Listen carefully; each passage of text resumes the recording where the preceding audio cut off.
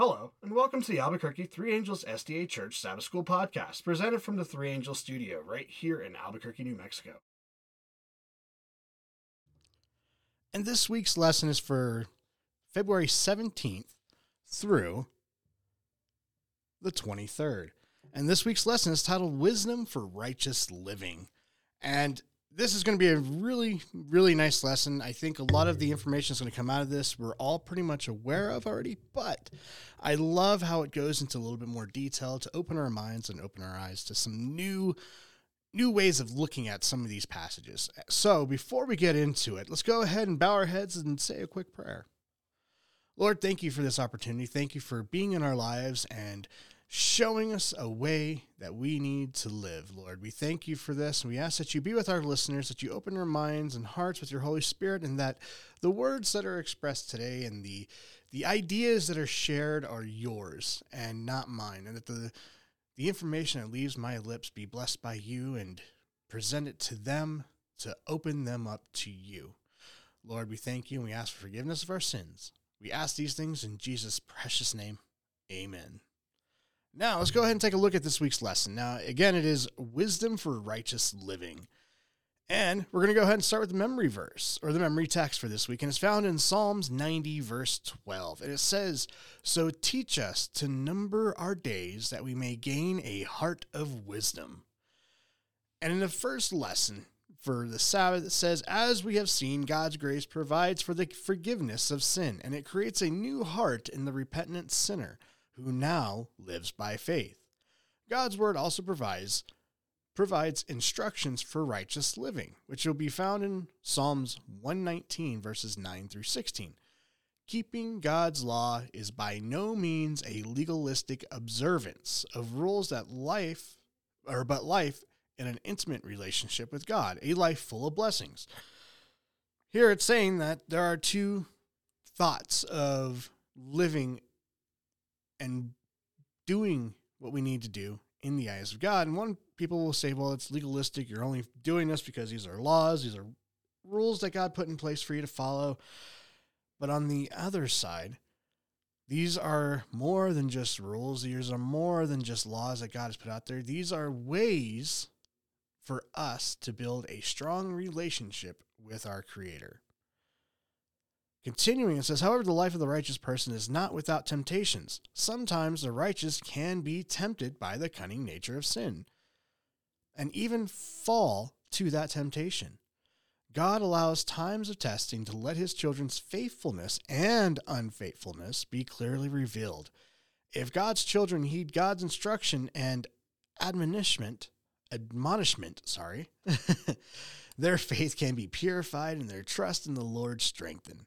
Wisdom for righteous living is gained through the dynamic of life with God amid temptations and challenges. Thus, the prayer that God would teach us to number our days so that we may gain a heart of wisdom reflects on ongoing commitment to walk in faithfulness of the Lord." Now, we've all heard that your days are numbered. We've heard, those sayings that, you only have a finite amount of time here on this planet before, you expire. It's true. There is only so much time on this world that we have before we depart. Now, in that time, you can live that of the world and be part of the world and do the worldly things and completely ignore the blessings that God could provide you if you follow him in faith. Or you can look up to your Creator and know that, yes, this life may be short and small and minuscule in the entirety of everything, but God has something planned that is beyond what this life has. That's what this lesson this week's about, is where do you line up? How do you line up on this? And I'm telling you, you probably want to be on the side that, that leads you towards God. But looking at Sunday's lesson, your word I have hidden in my heart. Let's go ahead and I think it's important that, for this one that we do read Psalms 119. This is what a lot of what this week's about is, Psalms 119. But let's go ahead and read it. It's verses 1 through 16. And it says, "Blessed are the undefiled in the way, who walk in the law of the Lord. Blessed are those who keep his testimonies, who seek him with the whole heart. They also do no iniquity. They walk in his ways. You have commanded us to keep your precepts diligently. Oh, that my ways were directed to keep your statutes. Then I would not be ashamed when I look into all of your commandments. I will praise you with uprightness of heart, and when I learn your righteousness or righteous judgments, I will keep your statutes. Oh, do not forsake me utterly. How can a young man cleanse his way? By taking heed according to your word. With my whole heart I have sought you. Oh, let me not wander from your commandments. Your word I have hidden in my heart, that I might not sin against you. Blessed are you, O Lord. Teach me your statutes. With my lips I have declared all the judgments of your mouth. I have rejoiced in the way of your testimonies as much as in all riches. I will meditate on your precepts and contemplate your ways. I will delight myself in your statutes. I will not forget your word." Now in verses 161 through 168, it continues, it says, "Princes persecute me without a cause, but my heart stands in awe of your word. I rejoice at your word as one who finds great treasure. I hate and abhor lying, but I love your law. 7 times a day I praise you because your righteous judgments.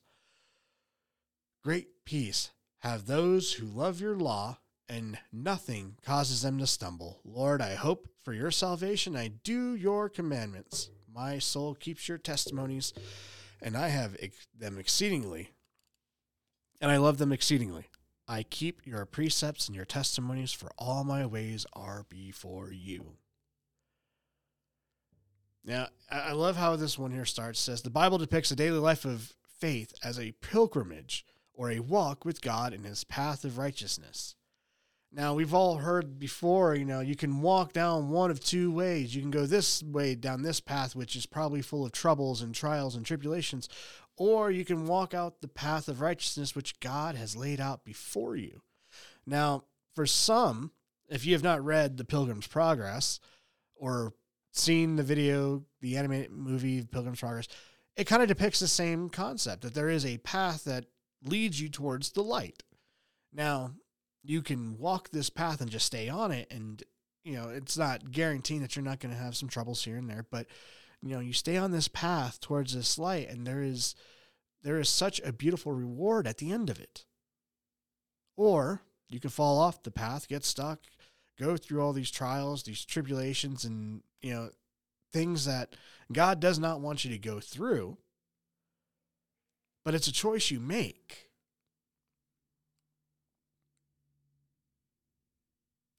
Now, here it does say, "Life of faith is maintained by walking in the law of the Lord and by walking in the light of continence."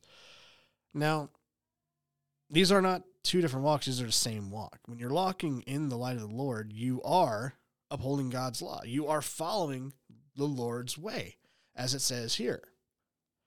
Now, when it talks about in the passage about being undefiled in the way, is another way of saying you're living a righteous life. You're following God's commands. You're following God's laws to the very best of your ability, because we do know that, they're tough to follow. We're not perfect creatures. It's hard for us to fully stay in the way that we need to stay. Sometimes we are going to fall. We're going to trip. But what's beautiful about this week's lesson is that despite all that, we can get up, dust ourselves off, and continue the walk. Walking a righteous life is tough. It is a very hard thing to do, because sin, as we see throughout this lesson, is always there tempting, always there poking at you, always there prodding at you, trying to get you to falter, trying to get you to walk away from what is right. Now, when you walk this righteous life, it is a life of sacrifice. It's sacrificing these temptations, these urges, these pleasures that this world is trying to trick you with, and you're abstaining from those because those will lead you down not the path of righteousness, but down a path where you will be defiled by them. And as I mentioned earlier, about keeping God's law, it's not a legalistic thing. This is something that you build upon your heart because God's law shows you the difference between right and wrong. Now, here's something that I always find interesting is that human beings naturally have an understanding of what is right and what is wrong even when we're young. Yeah, sometimes we'll do the wrong thing just to see what happens, but we learn very quickly what is right and what is wrong. Majority of people in this world, a very large majority of people in this world, would never kill another person. Wouldn't think of doing that because they know deep down that is wrong. And even when you hear some people that have committed murder, who have killed somebody, the weight of that crime does damage. It does something to you. It changes you in a way because you've committed a very grievous sin. You've broken one of God's commandments. Literally, you killed somebody. Now, when you look at thou shalt not kill, it's not just talking about physically killing somebody, but it's also talking about killing somebody in your heart and your mind. When you look at somebody and you brush them off, and you decide in your heart you can never forgive them, you'll always hate them, you're killing them. You're breaking that commandment still. And it does something to you. And it's such a crazy thing to think about of how that affects a person. Even if somebody who isn't a Christian, who isn't in a monotheist or somebody who only believes in God. I'm trying to think of the right word for it, but it's pretty tough. But even somebody who's like an atheist, surprisingly, if they happen to do something, it's going to stay on them. Sin has such a way of torturing you. Even though sometimes those sins seem like they're so great, they're so pleasurable, they're so fun, but in reality, they're torturing you. They're tearing you apart on the inside because you're not living the life you should be living, a good life, a life walking in the lights. It's so crazy when you think about it, that when you commit a sin, even what you would consider to be a small sin or something, all sin is the same level of sin. It's just some people will look at it differently, saying, oh, it's small, it's nothing great, it's nothing, it's nothing to really comment on or something, because they've learned in their own selves that the only way they can deal with the consequences on their heart and mind of the sin is to try to brush it off as being something small and insignificant that, oh, it's nothing to worry about. Yeah, it's like, you get injured, for instance, you get a small cut. At the time, you go, oh, yeah, it's a small cut. Yeah, it stings a little bit. It hurts a little bit, but I'm going to let it sit. I'm not going to take care of it. And eventually that little cut gets irritated, starts turning red and gets angry at you. And you're like, oh, no, it's fine. I'm fine. I'm fine. It'll go away in a couple days. I'll be fine. But eventually, if you don't take care of that sin, that little cut, it's going to get infected. And next thing you know, you could get seriously hurt or injured or even die from it. This is what it's saying when you're walking in sin and you're defiling yourself. You're allowing sin to be that little scratch that you're like, it's fine. I'm okay. And you're not dealing with it. You're not getting the healing that you need from God to take care of that sin. Now, as I said before, right here in Psalms 119, 165 says, great peace have those who love your law, and nothing causes them to stumble. The image of stumbling depicts moral failure. As the lamp of the psalmist's feet, God's word protects us from temptations.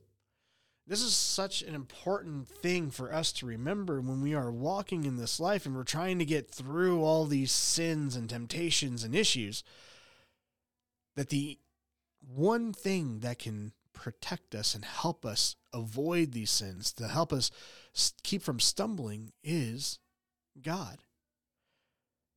His word, when we dive into it and we read it and we accept it and we put it in our hearts, protects us. Think about this for a minute. Think about the armor of God.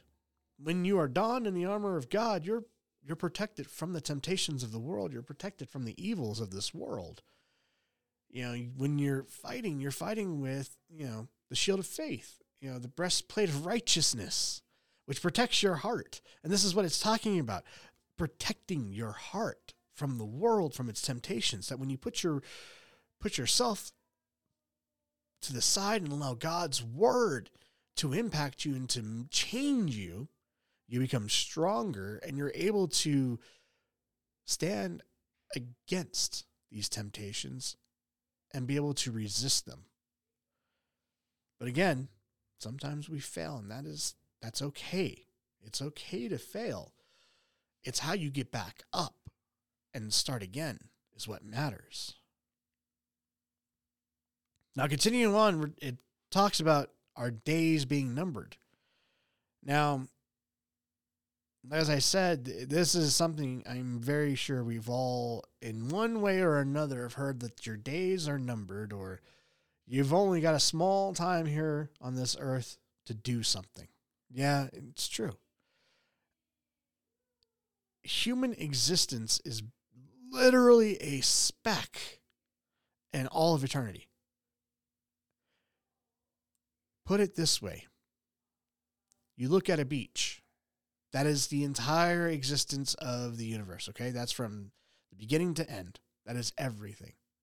Every grain of sand is everything, right? That's the beach. Human existence is one grain of sand on that beach. Think about that. In the light of all things, it's a sand, little piece of, it's a little tiny stone in that. But think about this too. Yeah, it may be small, but it's important. It's such a crucial part of all of that. Now, when I'm talking about the entire beach being the beginning to the end, all of everything, that is the existence of God. Okay? God is in so many things, so many times, so many ways that it's impossible for us to comprehend that entire existence, that light of eternity. I like how it says here, 1,000 years in God's sight is like a watch in the night, which lasts 3 or 4 hours. Compared to divine time, a human lifetime flies away. The strongest among humans are analogs to the weakest among plants. Yet even that short life is filled with labor and sorrow. Even secular people have no belief in God, mourn and lament the shortness of life, especially in contrast to the eternity that's out there and that they know threatens to go on without them. It's like people have this belief, a lot of people do, not everyone, but some people have this belief that no matter what they do has no impact in this entire universe. We're not going to stop the planet from spinning around the sun. We're not going to stop the sun from burning. We're not going to stop the morning from coming or the night coming. We're not going to stop the rain. We're not going to stop the wind. We're not going to stop a bolt of lightning striking a certain spot. We're not going to do it. Some people look at that and go, well, my life's short. I don't care. It don't mean nothing in the grand scheme of things. That's how some people believe. Now, for those that have their faith in God, we tend to look at life a little bit more differently. It's not how short our life is. It's what we can do in that short life that matters. When we go and we talk to somebody about God, we're having an impact on this life. We're having an impact on another life. And that another life could have an impact on another person's life, and so on and so on and so on. So for us, yes, life is minuscule. But the impact of us sharing God's word, sharing his promises, sharing the blessings that he has in store for others, we have an impact that will continually grow. It will snowball because that is how powerful God's word is.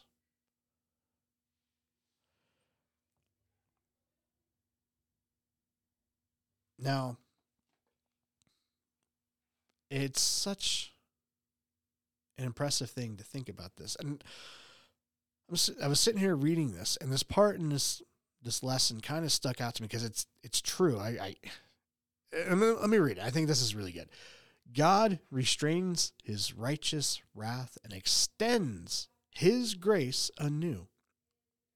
The psalmist exclaims, "Who knows the power of your anger?" implying that no one has ever experienced the full effect of God's anger against sin. And so, there is hope for people to repent and gain wisdom for righteous living. That kind of blew my mind a little bit. I'm reading that. I'm trying to understand that. No one on this planet has seen God's full anger towards sin or what he's going to do against it. We haven't seen it yet. We know in Revelation it talks about exactly what's going to happen to sin and how the world's going to be changed.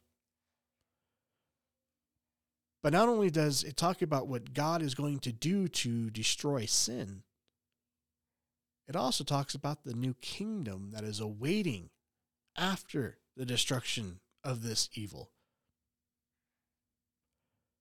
So yeah, it's kind of crazy when you think about, there's going to be a lot of brimstone and fire and all this, but it's making way for something that will stand the test of time.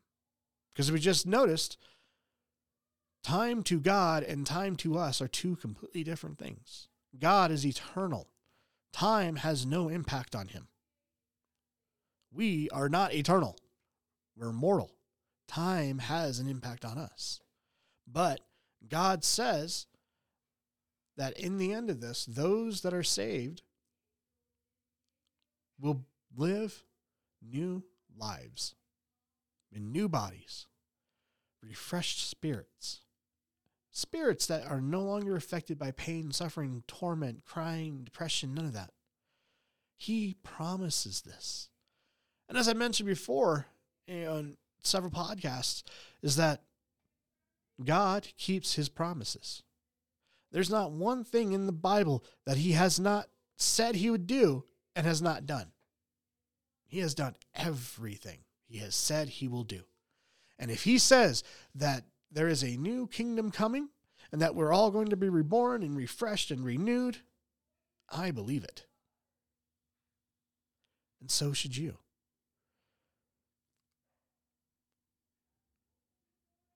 Our days are limited, brothers and sisters. We have a very small time on this planet. But you know what?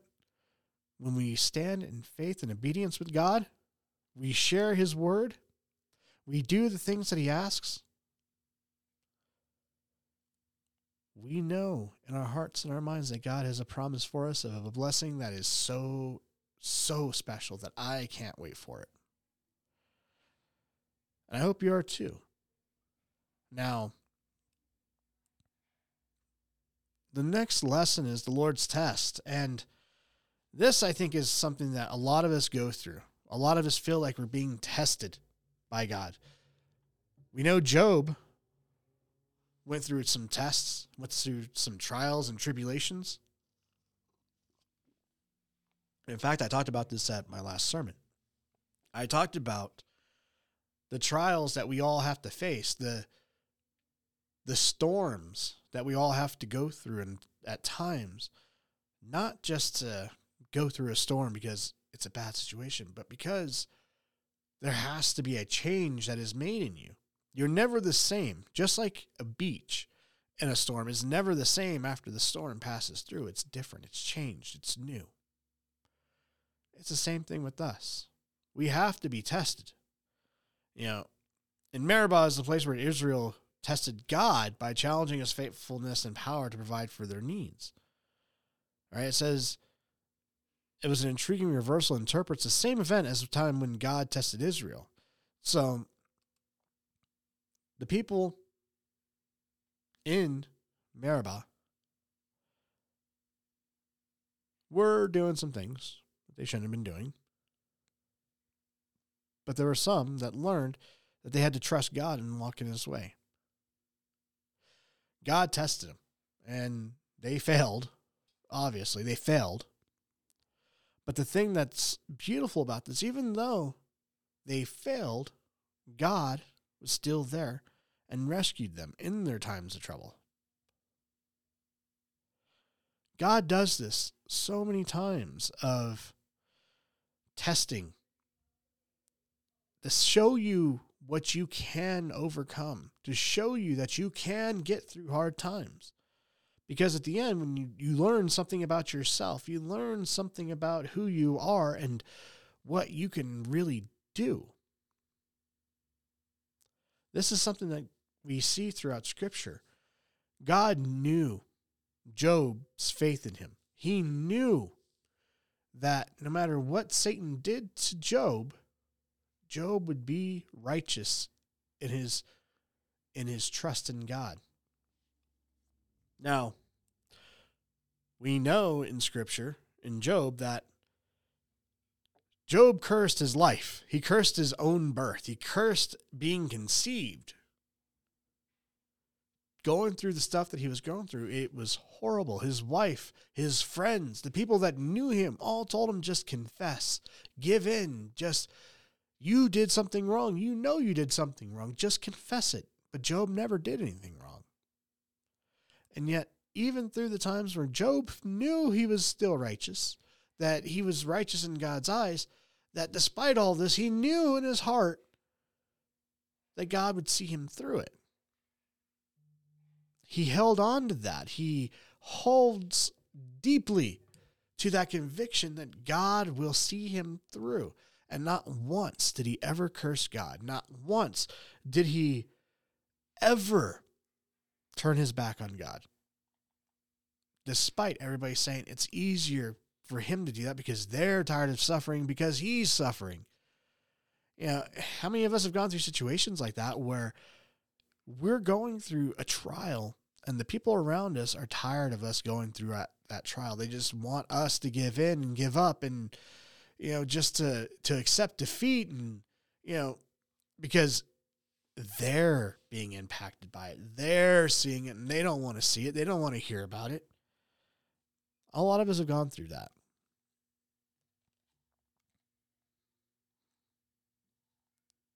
Now, God does purify and he does purge things at times. He does do a cleansing to show what is going to happen to sin, what's going to happen to the sinful that don't repent, that don't follow God's commandments or his laws and all that, and don't walk in righteousness. We've seen that with Sodom and Gomorrah. Time after time, they were given opportunities to repent, to change, and they didn't. God gave them every opportunity. Every opportunity. He didn't just do it just to go, okay, it's done, over with, that's it. No, he gave them a chance. And that is the one thing that I think a lot of us need to remember when it comes to God. God will give you chance after chance because he wants you to see the light. He wants you to see what he has in store for you, the promises, the blessings, the gifts, the things that he wants you to have. He's going to be there. But as we've seen before, those that have been given chance after chance that deny, it never ends well for them. God has a promise for us. He has a big promise for us. But sometimes we have to be tested to see who we really are and where we need to fix things in our own lives.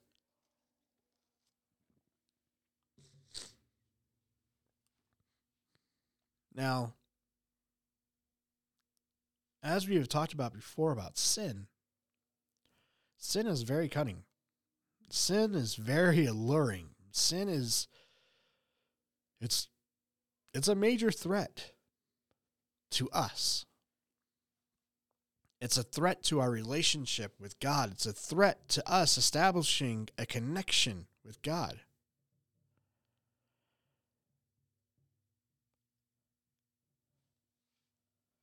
Now, as humans, because of the fall, the thing that occurred in the garden, we have become stained, right? We have an issue. Our heart, as it says here, is inclined towards evil. Second, it practices evil deeds. And this is found in Psalms 141, verse 4, that speaks of this. Third, the heart eats of the delicacies of the wicked, namely, accepts their evil practices as something desirable. This is the scary thing about sin, is that it makes you feel like you're not doing something evil by making sin pleasurable. It tickles your fancy. It makes you feel like you're on cloud nine at times. That is the deceitfulness of sin, because we all know the ugliness that sin is. Sin is progressive, it's alluring, it's cunning. These are all characters of its ability of temptation, and it underscores the only total dependency on the Lord can secure one's victory. The stress of the importance of the words that one speaks and listens to amid temptation, the end of both the wicked and the righteous, should teach the people to seek wisdom from God. Yet in both Psalms, this is in Psalm 1 and Psalm 141, the final vindication of God's children remains in the future. This means that the believers are called to patiently trust God and to wait upon Him. It's telling us that despite all the things around us, there is salvation, there is hope, there is a promise at the end of it. And I keep saying it, but it's true. Sin wants you to look at the world as something different. Sin wants to distract you. It wants to keep you clouded and away from God. It doesn't want you to read God's word and hold on to God's promises. It wants you to doubt. It wants you to look at God and go, yeah, no, I'm good. It wants you to think that the world, in its short span, in your short life, it's more important for you to dive deep into sin and just to swim in it, to ignore God's promises, to ignore the things that God has planned for you. This is the power of sin. Sin is such a crafty thing that it has the ability to distract, to allure, and to make you confused about what is right and what is wrong. It goes after your nature, your heart. It makes your heart think that what it's getting is good. It's like when you have a piece of candy. It's great, it's wonderful, it's good, it's so sweet. And then once it's over, you just want another one.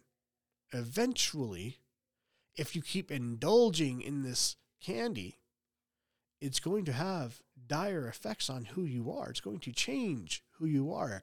You're going to be addicted to it. It's going to cause you to gain weight. It's going to cause you to lose your teeth. It's going to cause you to have high sugar counts in your blood. It's going to cause you to have organ failures. It's going to cause your mind to change.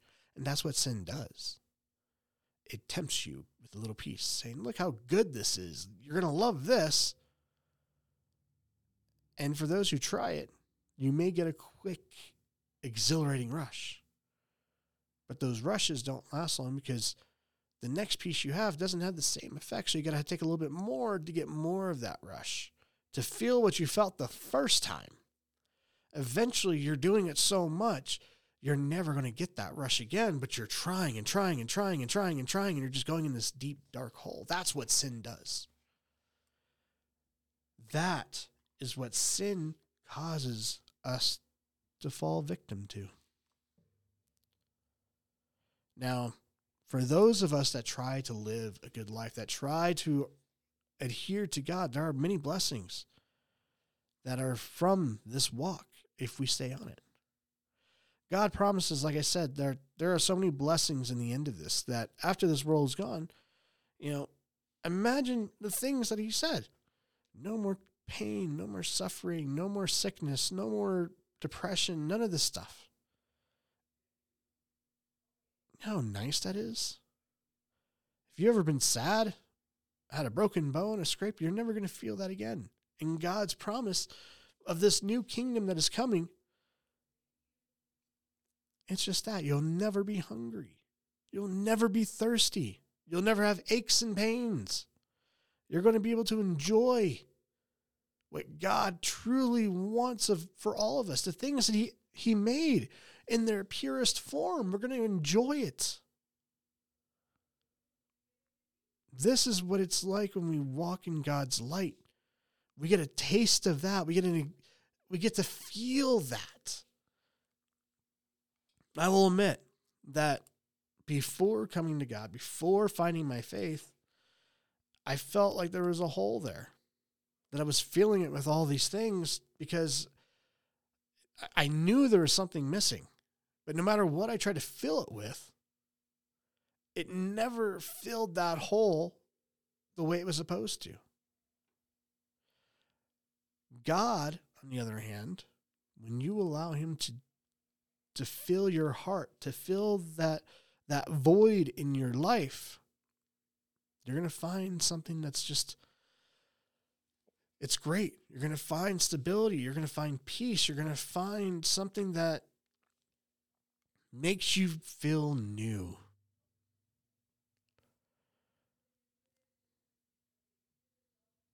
It's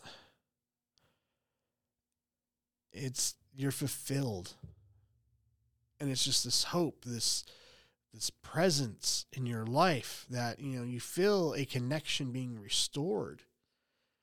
And, this is what God is trying to do in this world. He is trying to restore all of us and to bring us closer to him.